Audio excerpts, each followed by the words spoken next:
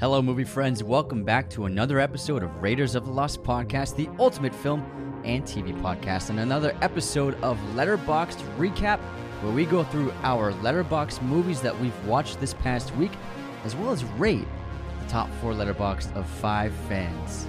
Very cool. Very excited about this episode. I got 4 watches in.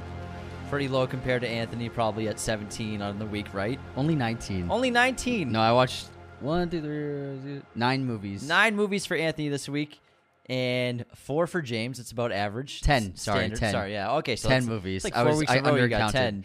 I don't know. I'm on fire. I'm on fire. Fire. You're on fire. I had a great marathon last night, and I started watching the Pirates movies again, as well as I did the Captain America trilogy. So I've just been burning through movies. Oh, thanks for reminding me. I got to put First Avenger on mine because we are doing Captain America trilogy on Thursday, and I'm going to bang out Winter Soldier and Civil War today. And I hadn't seen them forever. Also, I finished up watching The Bear first, so that took up a lot of my time. So I watched the entirety of season 2 in like 2 or 3 days. So I didn't watch any movies for 3 days because I was watching The Bear. How'd you like the Bear finale? Dude, I loved the second season. Yeah. And we just posted an episode of it yesterday. And I thought it was a terrific show. Might as well just talk about it real quick. And I really enjoyed it. And the second season was really stellar. And they really found their groove. And it was moving. It was cooking, pun intended.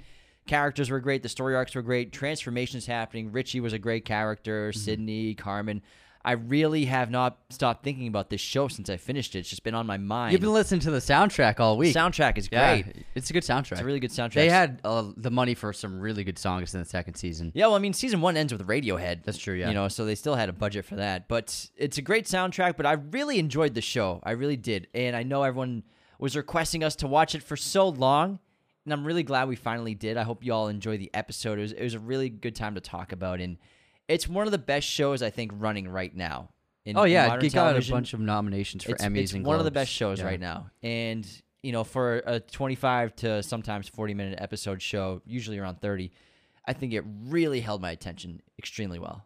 And you did a vote on Spotify for favorite character, and Richie's the clear front runner. Dude, he's so terrific. He's got Ebon more is than half. an incredible actor, man. He Yeah. steals every scene he's in. Amherst, represent Massachusetts. We're not from Amherst, but Massachusetts in the house. Well, I went to school in Westfield, Massachusetts, which is just past Amherst, where Amherst College is. So you and him are basically like best friends. Well, I mean, because he's got a great city accent in the show, and I was like, he must be from like New York or he does the something. best accent, but he's got a great because like the East Coast accents, they're similar to like the Chicago accent. Chicago, just a couple words here and there, but in terms of like the city shit talking way of speak, like he's so good at it. He's great in it, and it makes sense that he's from Massachusetts.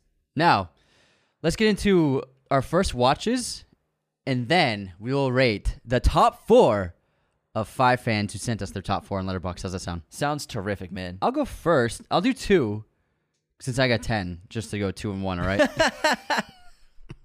We do this every week. So we watched Remember the Titans as a Discord watch party with our patrons to prep for the season of football that is now underway. And I gave it 4.5 stars, and I wrote the greatest football movie of all time. We also just did a Patreon episode review of it last week, so go ahead and check that out. It was a great 20-minute review of this classic. I think it's the best football movie. I think it is number 1. Denzel's amazing. The cast is great. Incredible movie. And I think it's top tier Disney movies. I totally forgot that I watched that too. So Yeah, I just you added got that. 5, So I bro. got 6 now. I got 6 now. Nice. Look at you. Dude, Remember the Titans? I hadn't seen it in like a decade. And man, Disney used to make some real good movies about just normal people doing incredible things, that phrase you always say. And I thought it's such a special movie. Denzel Washington is terrific in it. I was laughing. I was crying. So emotional. The football is excellent in it. They really did a terrific job, and I forgot how good that movie was. It's great. And then I gave it 4.5 stars. 4.5, perfect. Yeah, it's not perfect, but it's up there. It's almost perfect. And then I put on Gangs of New York, just because it was on Max. They just added it, and I was like, "Fuck yeah, let's go." I gave it 4.5 stars. It's an incredible movie by Scorsese with. One of the best performances ever with Daniel Day-Lewis as Bill the Butcher and Leo. This is the first collaboration between DiCaprio and Scorsese.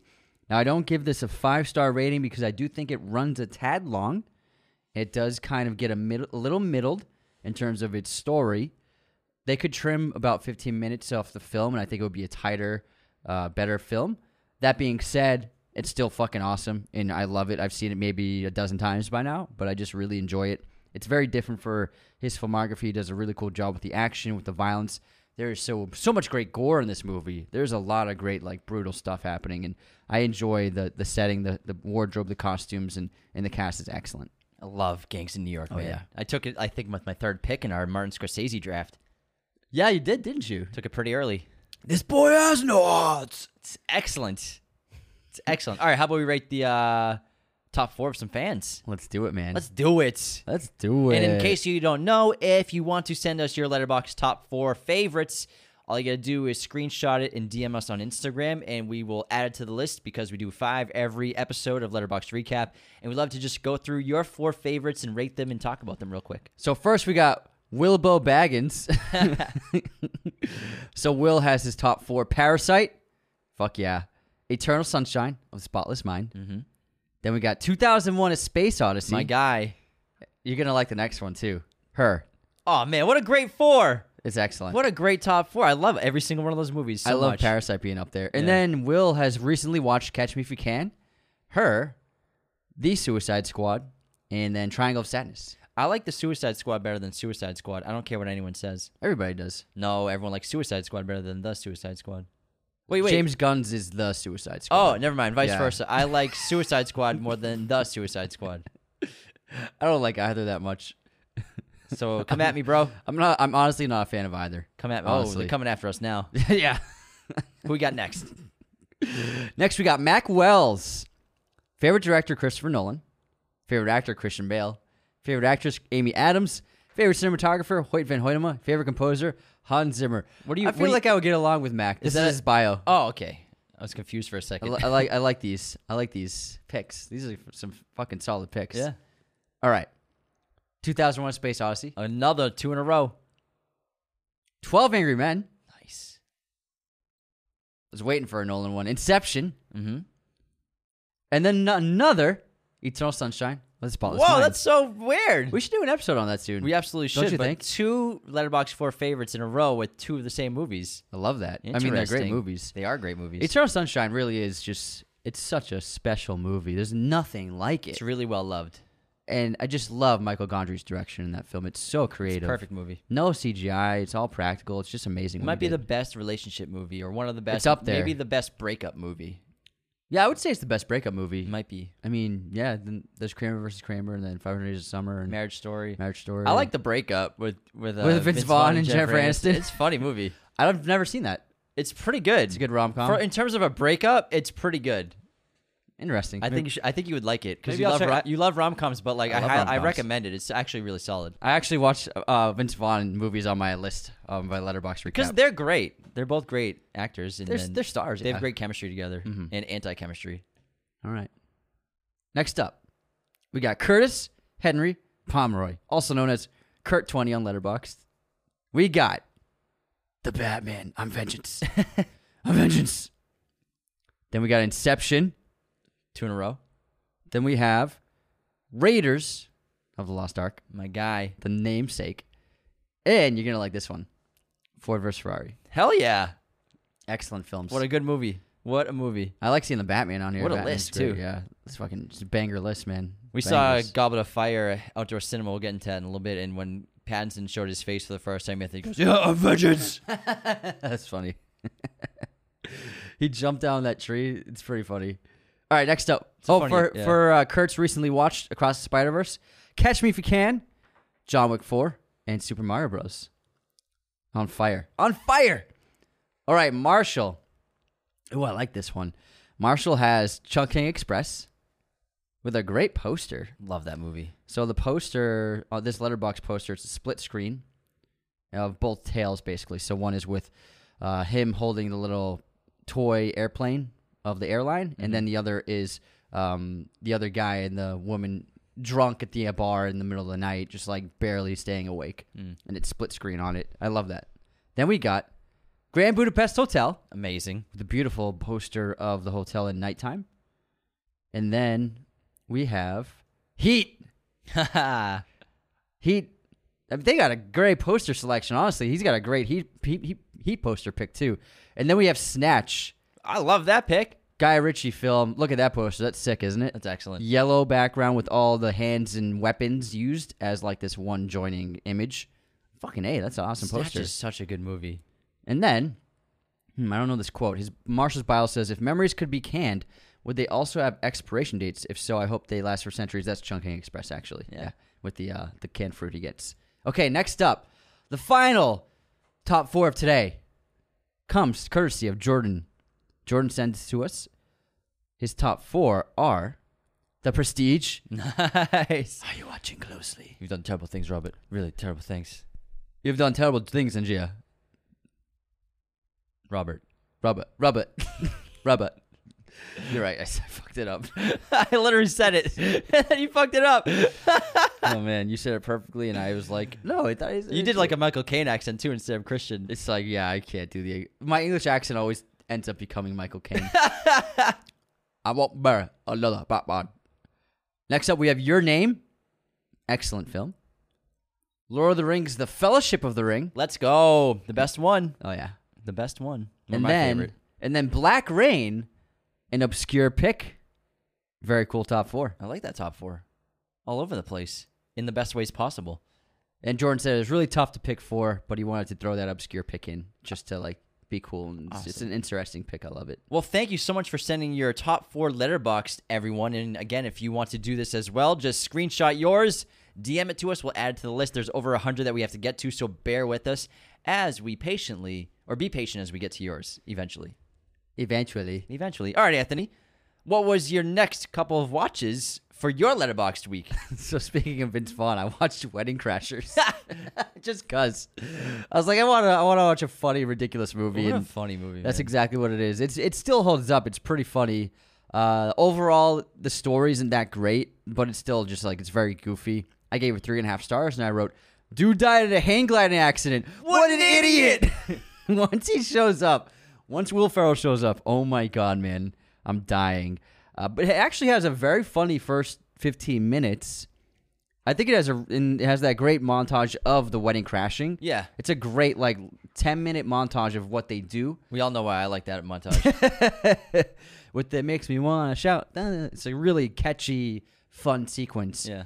Middle of the story kind of gets a little okay, let's get things rolling. But Bradley Cooper as an asshole is great. He's the asshole fiance. And then Isla Fisher and Vince Vaughn are awesome together. They are so fucking funny. Owen Wilson, he's great, but he's not like Vince Vaughn funny. Vince Vaughn he's just stealing every scene he's in. So he's a great sight to see all the time. I mean, Owen Wilson's a good driver in that movie. Yeah, but exactly. Everyone else steals the scenes. Owen Wilson he's not super funny, but he works as the lead in comedies. He's fine. Yeah, and then you have a stronger comedian opposite him to really make people laugh. And then Rachel McAdams is great too. Yeah, she's fantastic. It's an awesome movie. Christopher Walken, one of our last great comedies. It's fucking awesome. I'm just another notch on your belt. Next up, I had V for Vendetta. No way. 4.5 stars. Also, I just picked the coolest fucking poster. It's this really great retro design. I love it. So I gave... We have one of... Yeah, we have that in the house. Yeah, we have that in the house. Yes, it's fucking awesome. So I gave it 4.5 stars, and I wrote the comic book version of 1984, and I'm here for it. I love it. It's so cool. Hugo Weaving's great. Natalie Portman, I haven't seen this movie in 5 or so years. She is so good in this movie. She fucking carries it. Hugo is amazing as well, but she emotes so much, and she goes through so much transformation, and my God, she just destroys this movie. She's so good in it, and I love 1984. And I think it's just so brilliant that they cast John Hurt as the Chancellor in V for Vendetta because he played the lead role in 1984. So it was just a great connection to that film, to that story that inspired this Alan Moore, graphic novel and then eventual film. But I think they did a really wonderful job with this adaptation. Yeah, it's so well directed, produced by the Wachowskis as well, and I love the action sequences in that movie. It's awesome. Great score by Dario Marinelli. And I believe the 5th of November is a Thursday this year, so we will be doing V for Vendetta on the 5th of November. So remember, the 5th of November. Another day is here, and you're ready for it. What to wear? Check. Breakfast, lunch, and dinner? Check. Planning for what's next and how to save for it? That's where Bank of America can help. For your financial to-dos, Bank of America has experts ready to help get you closer to your goals. Get started at one of our local financial centers or 24/7 in our mobile banking app. Find a location near you at bankofamerica.com/talktous. What would you like the power to do? Mobile banking requires downloading the app and is only available for select devices. Message and data rates may apply. Bank of America N.A., member FDIC. When you need mealtime inspiration, it's worth shopping Kroger, where you'll find over 30,000 mouth-watering choices that excite your inner foodie. And no matter what tasty choice you make, you'll enjoy our everyday low prices, plus extra ways to save, like digital coupons worth over $600 each week. You can also save up to $1 off per gallon at the pump with fuel points. More savings and more inspiring flavors make shopping Kroger worth it every time. Kroger, fresh for everyone. Fuel restrictions apply. It's Sunday, but that won't stop us. We'll be do it doing Sunday. V for Vendetta that Monday. Yeah, we'll do it Monday. Remember the 6th of November. Yeah, it'll be the 5th somewhere, right? It's pretty close. At some point, it'll be the 5th. All right, my next watch after Remember the Titans was Open Water. Now, this is a pretty solid shark movie. It's slightly based on true events, and what happens to this couple is actually more horrifying probably than being stranded or being attacked by sharks, you could say, because they're on this vacation, and then they go scuba diving. They've scuba dived a lot. They're certified and everything. Then they take a little trip with a crew and a whole bunch of people, an excursion basically, on a boat with like 20 other people to go in the middle of the ocean and swim coral reefs and see plant life and everything. And so they scuba and they go down and everyone's having a blast, but they get left at sea. They get left in the middle of the ocean by the boat because there's an issue with the counting. Some guy on the boat couldn't swim, then he ended up swimming, so the count was off. So they count the heads of how many people go off. So the boat. they thought they counted the people. They thought they counted correctly, but then a guy who wasn't in the original count ended up swimming, and so then they missed them.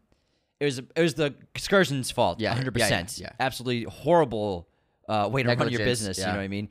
And so then they're stranded in the middle of the ocean. And it's really scary and anxiety-inducing and almost claustrophobic to an extent, despite being in just such an open space. But they're just floating there in the middle of the ocean with no chance or hope of a boat seeing them. A couple times boats pass by, but they're so far away and they're so tiny, it'd be impossible to be seen.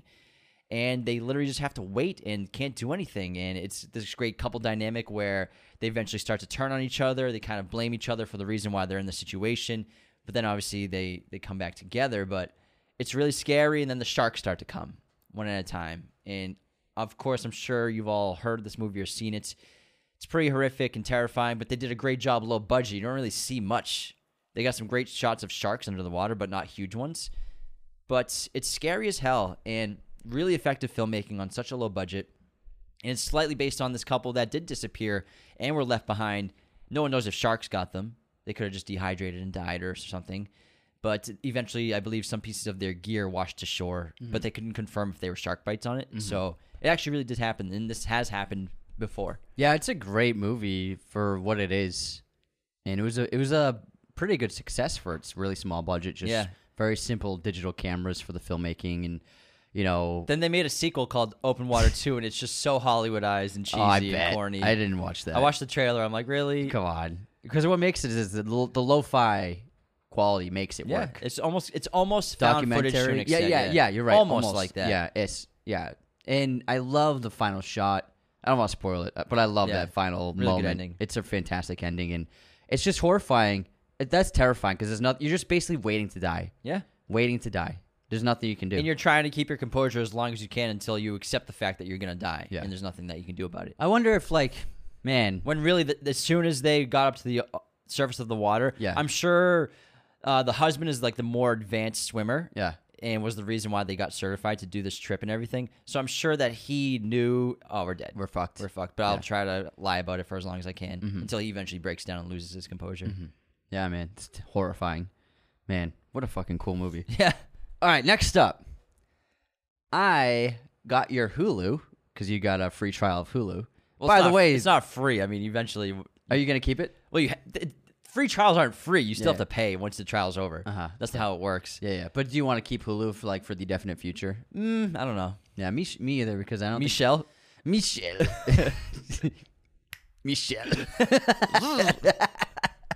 Nobody makes me bleed my own blood. We should mate. I mean, date. I forgot about that one. We should mate. Bro, I could quote that whole movie.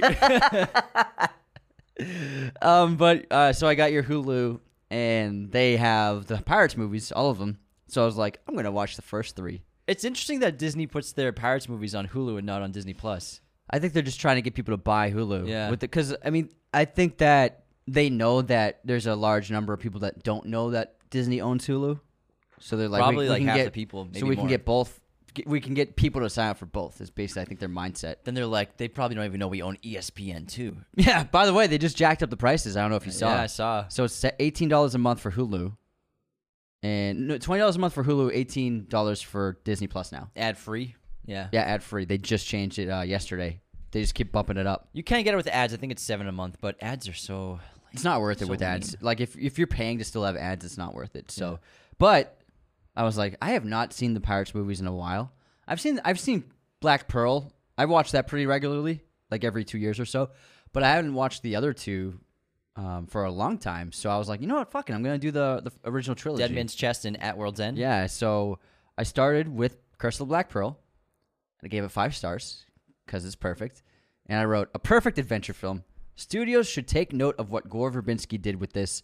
It is just flat out a perfect movie. And Gore Verbinski, what he pulled off is really incredible. Just, there's so many great elements. You have romance, you have comedy, you have incredible production, wonderful cinematography, excellent CGI for the time, and then a wonderful score.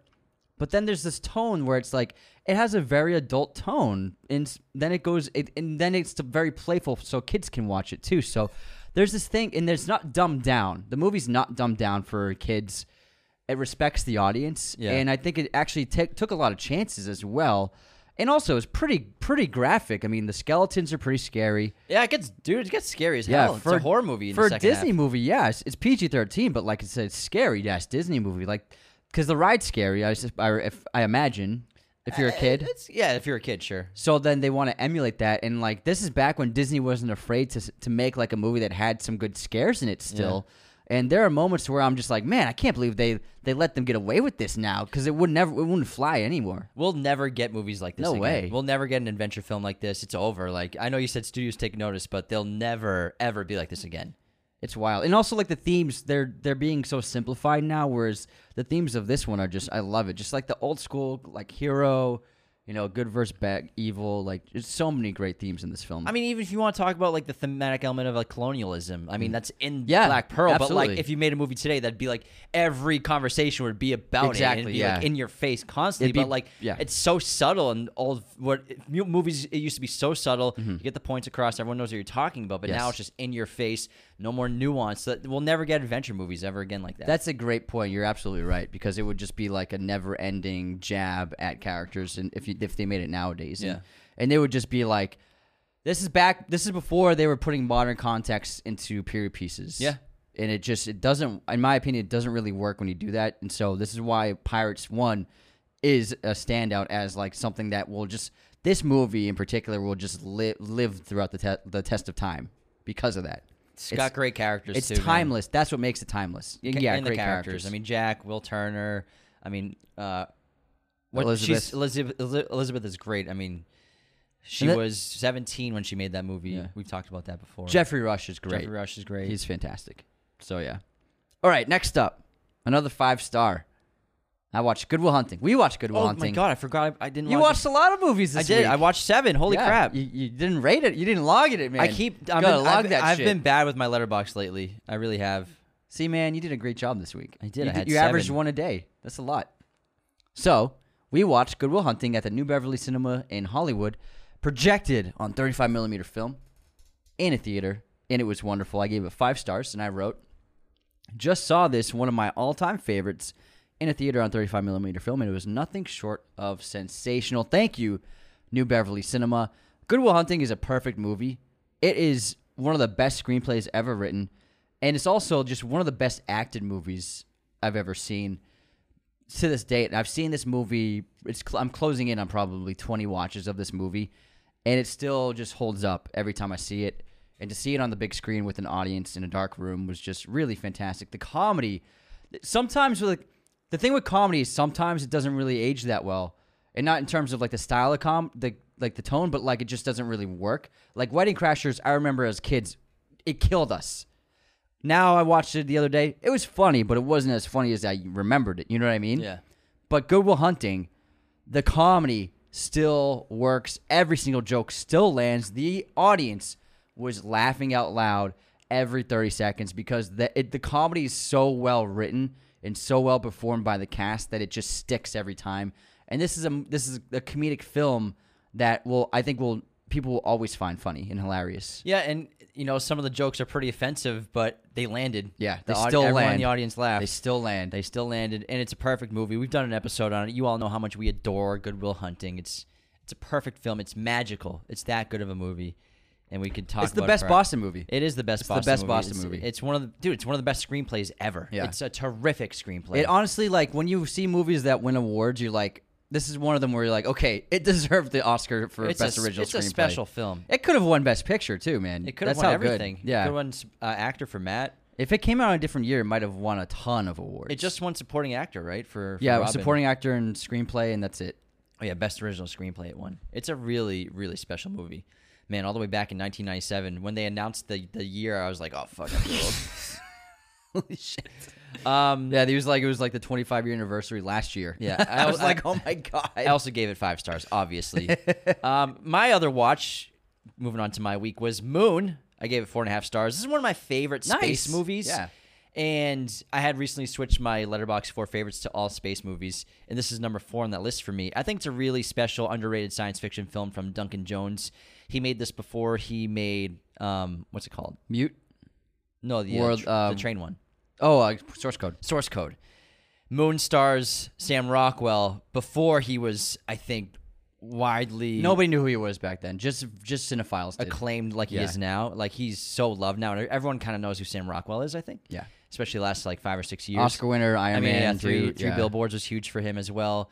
But this was before he was in the space of being a known star, and he was doing a ton of good indie films. Like Choke is a really good movie that he was in, and he has a bunch of great supporting roles. I mean, in The Assassination of Jesse James by the coward Robert Ford, he's excellent in that as well. He was in George Clooney's directorial debut, Confessions of a Dangerous Mind. He's the lead of it, and he's great. And this was one of those movies where I saw him in it. I remember we watched it for the first time years ago when it came out, and I was just like, this guy's a star. He's terrific, and it's just him. Yeah. The whole movie is him, and he plays this astronaut who is living on the moon because he's in charge of this facility that mines the moon for resources run by this mega corporation.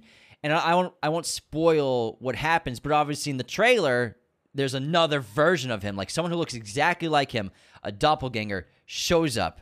He himself is getting very sick, but then this other healthier version of himself has come to this space station on the moon, and they're both kind of confused about what's going on. They're trying to figure each other out and understand what's happening. And who's the real version? And it's a great mystery. It's a great doppelganger film, and I don't want to spoil what happens. But if you've never seen Moon, you like sci-fi, you like mysteries like this, it's up there. It's great. It blends so many genres so well, and it's really well made. And then Duncan Jones, he's a wonderful director. He's the son of David Bowie. And I like how he doesn't go by the last name Bowie. Yeah. Well, I don't even think Bowie is David Bowie's last name, though. Probably not. Maybe. I think David Bowie's last name What's is... his real name? I wonder. I'm pretty sure it's Google Jones. Oh, Jones. Oh, cool. For the last name. But he could have... Yeah, Robert Jones. Okay, but David Robert Jones. He could have done Bowie, though, if he was like a different kind of personality. I guess but Bowie's a stage name. Yeah.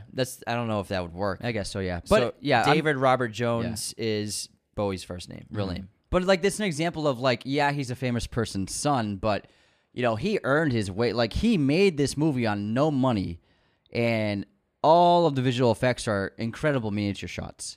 These beautiful miniatures, and he made it work, and he really showcased that he has the talent. You know what I mean? Yeah.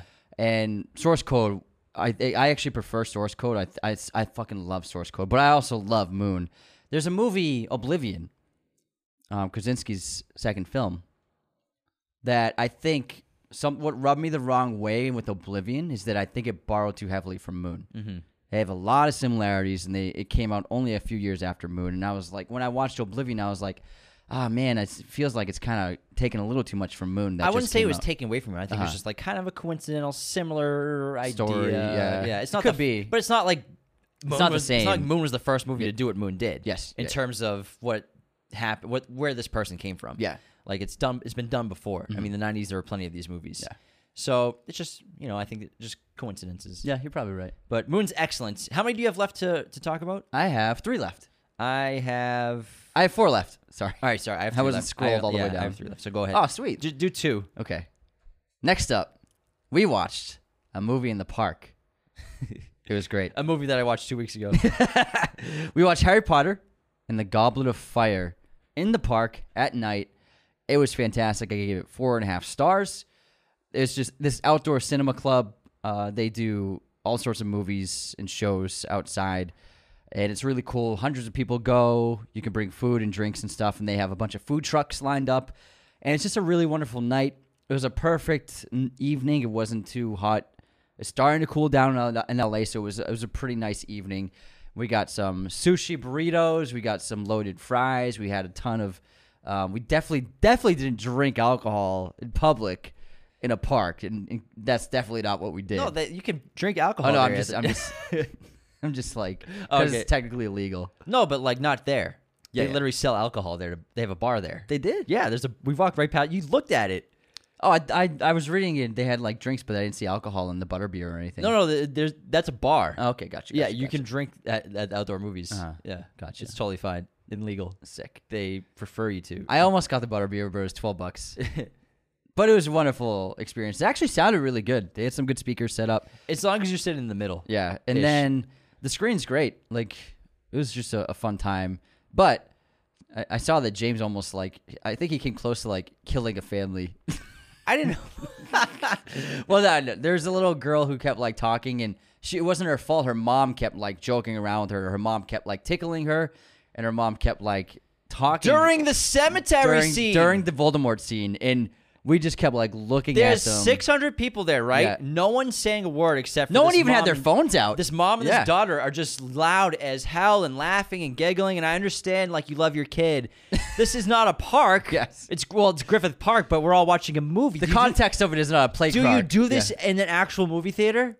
It I was would- yeah. so annoying. And shut your kid up. It had to be right next to us. Of all the spots in the park, it was right next to us. Everyone was dead silent. I was like, if you were doing that during the school dance scene, sure, okay. But it was the fucking Voldemort had just been resurrected, and he was talking to the Death Eaters, and we hear just. And then we're the mom's tickling her, and it's guys, what are we doing here? Come on.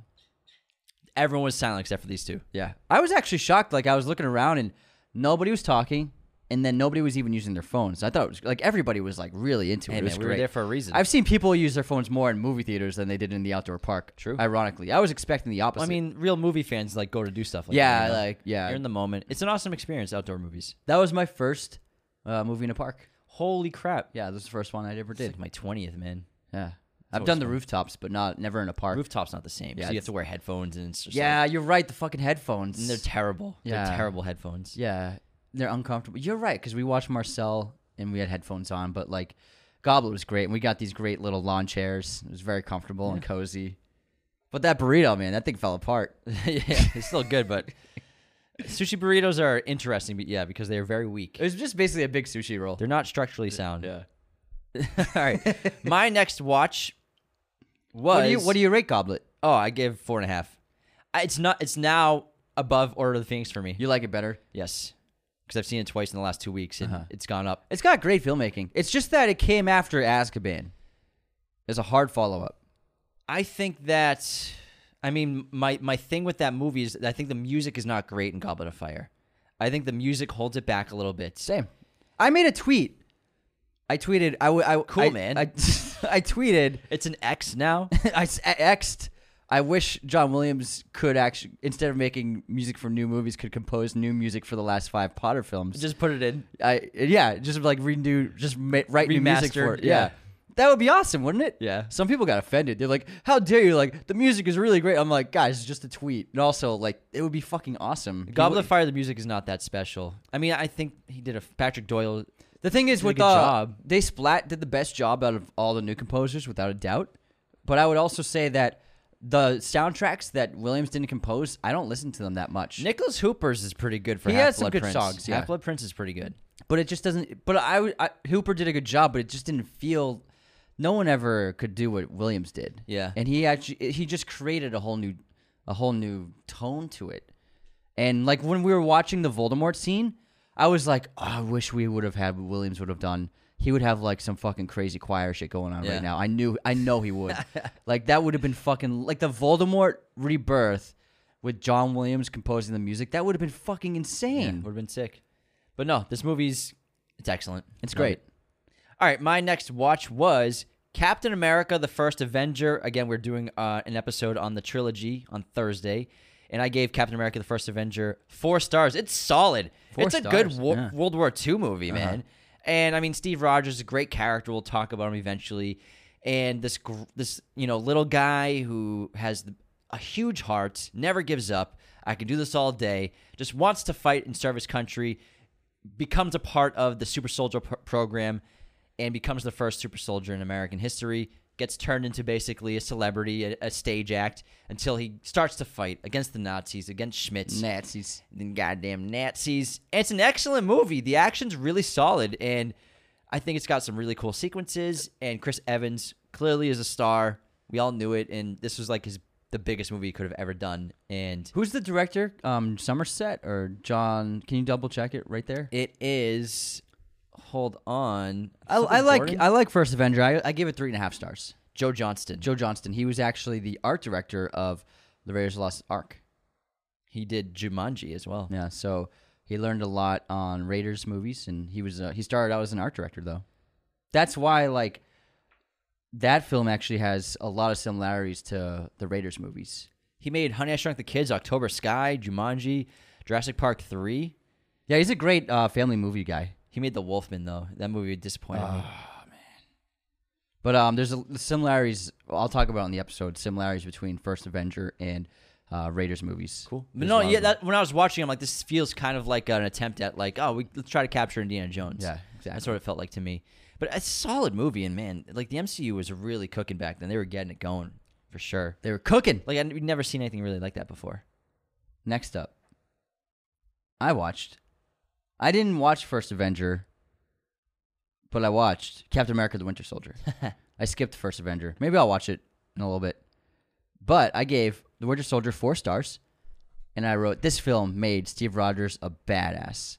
Excellent action sequences, car chases, and an amazing amount of gunfire make this a unique Marvel entry. There's so many fucking bullets shot in this movie. Dude, it's great. Steve Rogers kills a ton of people in the first movie. He kills a great. ton of people in First Avenger. I wish we got more of that in the last few years. Cap Trilogy review next week. I feel like there's gunfiring has just been completely eliminated from the MCU. Oh, 100%. And when you see it in this film, it's like, whoa, this is fucking for awesome. The heroes. Yeah. But like Black Widow kills people. It's just great. You get to see like real stakes. I feel like when a couple of scenes where there's like fucking assault rifles just going ham on both of them, it's just like it's really fun. And the Russos did an excellent job with the action sequences.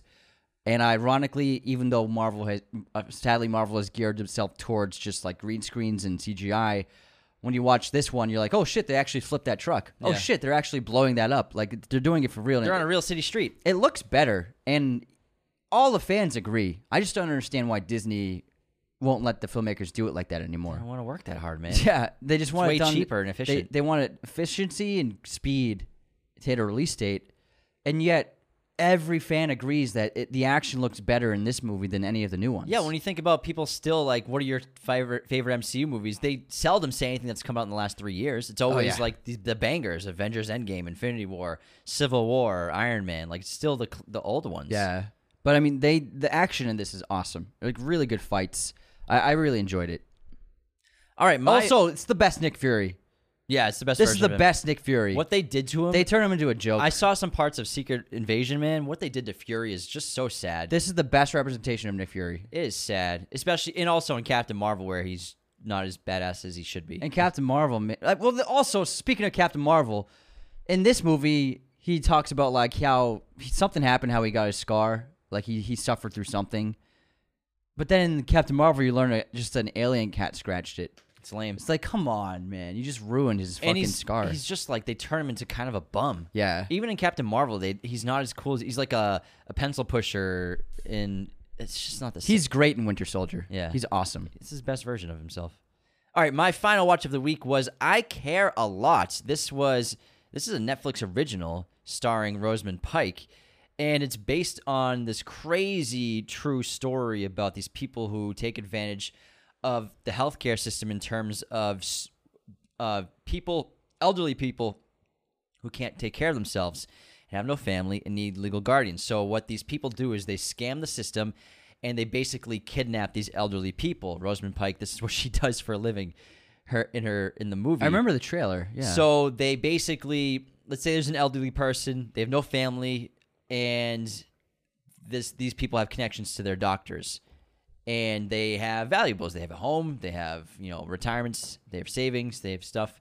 So basically what they do is they deem, with the doctor, they have the doctor deem the person incapable of taking care of themselves, that they need help, that they're a danger to themselves, that they need help, that they can't function because they're so old and they're suffering from dementia and Alzheimer's and arthritis. They really need help. And so then the court appoints a legal guardian to the elderly person, who is Rosamund Pike in the movie, and then she acts like, I'm here because I care. That's what I do for a living. I care a lot. I'm here to take care of you and make sure you're safe.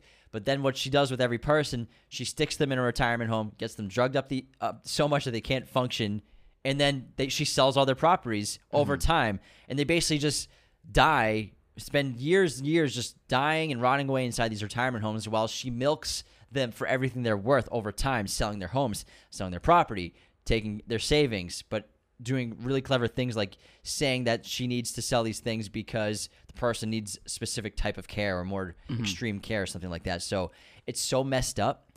It's a terrible thing that really happens, and the movie's funny. It's not super well made at times. I believe she was nominated for an Oscar for this. She got nominated for either an Oscar or a Golden Globe. Uh-huh. But it's an enjoyable movie, and again, you'll laugh and you'll be like, "What the fuck is going on?" Isaac Gonzalez stars in it as well.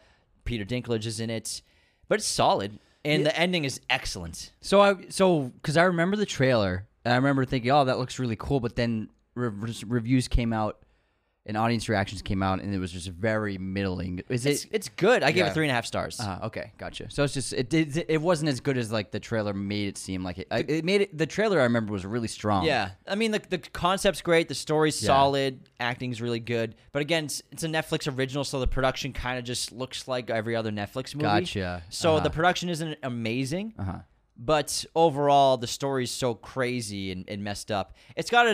It doesn't always know what it wants to be in terms of its tone. In terms of like sometimes it goes too far into like the black comedy realm, and it wants to be the Social Network really bad. Everything wants to be the Social Network. Like the music, I was like, you guys are ripping off Trent Reznor and Atticus Ross with Social Network so intensely, and Dragon Tattoo. Dude, every movie about corrupt business people just tries to make it like the Social Network. But it's a really good ending, and Rosamund Pike's excellent. Well, yeah, she's fantastic. All right, maybe I'll watch it sometime. I remember being intrigued by it. All right, next up, I have Captain America Civil War. I gave it 4.5 stars. I wrote top 5 Marvel movie that worked as a perfect setup for the following 3 years.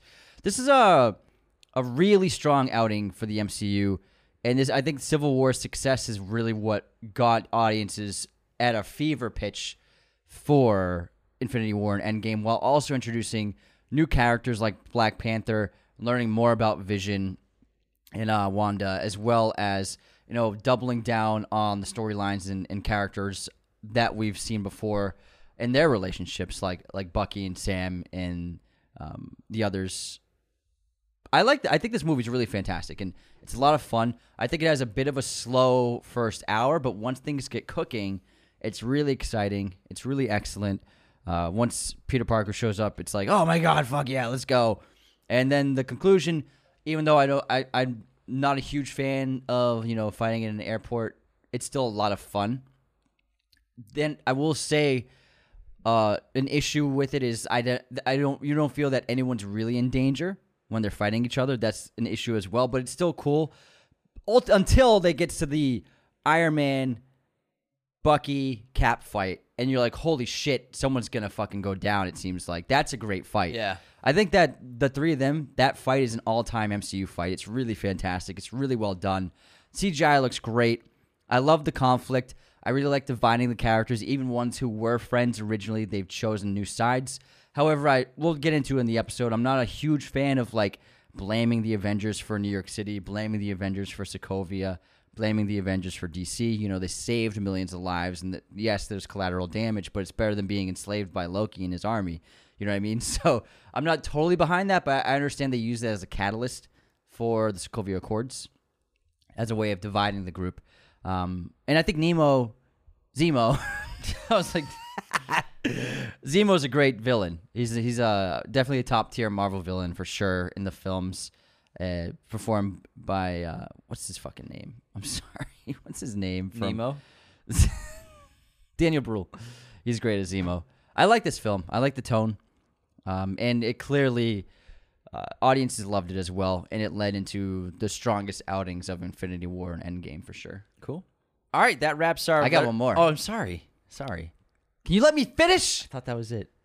Next up, I got Pirates of the Caribbean, Dead Man's Chest. 4 stars, and I wrote The Temple of Doom of the Pirates movies. This is I think this is the weakest of the first 3, just because the first hour it takes a while to get rolling. Once Davy Jones shows up, it's fucking awesome, and the Kraken scenes are mind-blowing. The CGI of Davy Jones. I was watching this movie. This movie was made in 2006.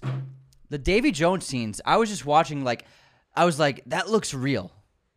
The Davy Jones' face, the tentacles and the skin, it looks so fucking... It's got to be up there for the greatest CGI ever done in film.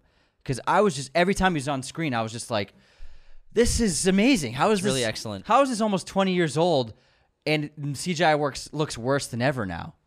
Like, I don't understand it. They actually cared. And yeah, that's it. Not that the visual effects, I mean the studios. Yeah. The studios actually that cared. they gave the time that was needed to do it properly, and my God, the visual effects of this movie are absolutely stunning. The comedy doesn't quite work in the first half, but once they get back in the ocean, they spend a lot of time on land with the native tribes and Jack almost getting cooked alive and stuff like that. It's fun, but I just think the comedy doesn't quite work. But then once they get back onto the high seas and we get back to what the strengths of the Pirates idea of films are, then the movie really gets rolling, gets cooking, and the second half of the film is really fantastic, and I really adore it. I love the Pirates movies, the first 3 for sure. And then we got the new villain is excellent. I like the film a lot. And then we have Hans doing all the music by himself. He just added some great new themes to the film, but an excellent second entry into the Pirates franchise. Nice. I love it. All right, that wraps our Letterboxd recap for this week. Lots of movies. Lots and lots of movies. I didn't realize I did 7. But thank you so much for tuning in. Again, episodes this week was The Bear yesterday, the TV show. We went over both seasons and really enjoyed that show. So don't miss that episode if you are a fan of The Bear as well. And please share it with your friends who like The Bear as well as you. Also, again, Captain America Trilogy on Thursday. Thanks so much for tuning in. Become a patron today at patreon.com/Raiders of the Lost Podcast and leave those 5-star reviews on Spotify and Apple. Take care, everyone. See you next time. Raiders of the Lost Podcast is a mirror image production. Sound mixing done by Jacob Kosler. Opening music by Chase Jackson.